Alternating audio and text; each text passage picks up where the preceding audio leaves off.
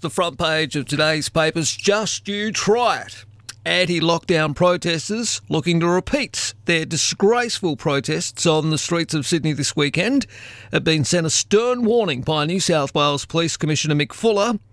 Police will come down hard on you like a ton of bricks. As more protesters appeared in court yesterday over their antics on Saturday, Mr Fuller said his officers would not put up with any similar behaviour from who he described as a, quote, bunch of anarchists, unquote, and warned they would be met with the full force of the law if they took to the streets again. He said, and I quote, "Can I just put this warning out to everyone now? We will be heavily policing that event. We will take the ground very early. You will be arrested and you will be prosecuted." He said the public had backed the force with some 10,000 tip-offs. As I said yesterday on the program, and I know we had a couple of people ring in late. Good morning to you, Glenn the trucker, if you're listening. You're banned, by the way. You won't be on this program for a while because of your antics yesterday. Nobody, I repeat, nobody abuses any producers of mine and then says, "I'll call back tomorrow." It's not going to happen, Glenn. Nick off. And by all accounts, you rang the network yesterday to complain. Well, Glenn, I'm sorry, mate. You're the one that rang and had the issue and said that, you supported the protesters. You didn't like my return serve. So I'm sorry, mate. That's what talk radio's all about.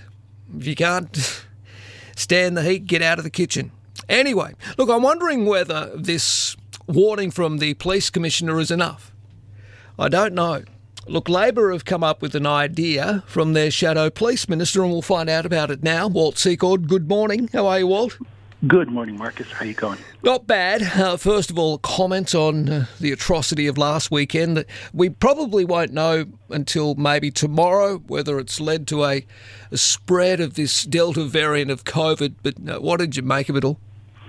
I just thought it was absolute lunacy, and as soon as I saw the scenes, I issued a statement backing the police and backing the government. I even spoke to the police minister that afternoon, had our full support, and I said that I hope every single person was captured on CCTV and they got the full extent of the law. But can I tell you, watching the court yesterday and guys coming out of the police stations and that, laughing, one guy saying that he was going to frame his fine, $1,000 fine, and I thought, okay, maybe $5,500, which is a fine you get for pitch invasion. Yeah. But if you got a fine of $5,500, you might feel the sting and you might think twice about it. So, a one-off, they do these public health orders, they could do them quickly. How about a surgical, targeted one-off for the weekend? And if these people engage in illegal protests, $5,500 fine. And I support a strong police presence there. We're all in this together. I do not want one idiot spreading it to thousands and then spreading it to families. It's just extraordinary how irresponsible it was on the weekend, and the police have my full support. And yesterday, Commissioner Fuller saying that there was chatter online. So if someone knows a family member organizing, dub them into the cops. Yeah, look, I understand your point, and maybe that is what will cut through to these buffheads. $5,500. The majority of major sporting events and venues in New South Wales are covered by specific legislation. These laws set out the penalties for various offences at each venue, including pitch invasion.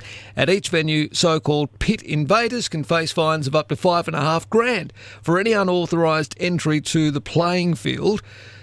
Well, okay, it's only reasonable then. If pitch invaders can face $5,500 fines, then why can't anti-lockdown protesters be fined the same amount for putting the community at risk?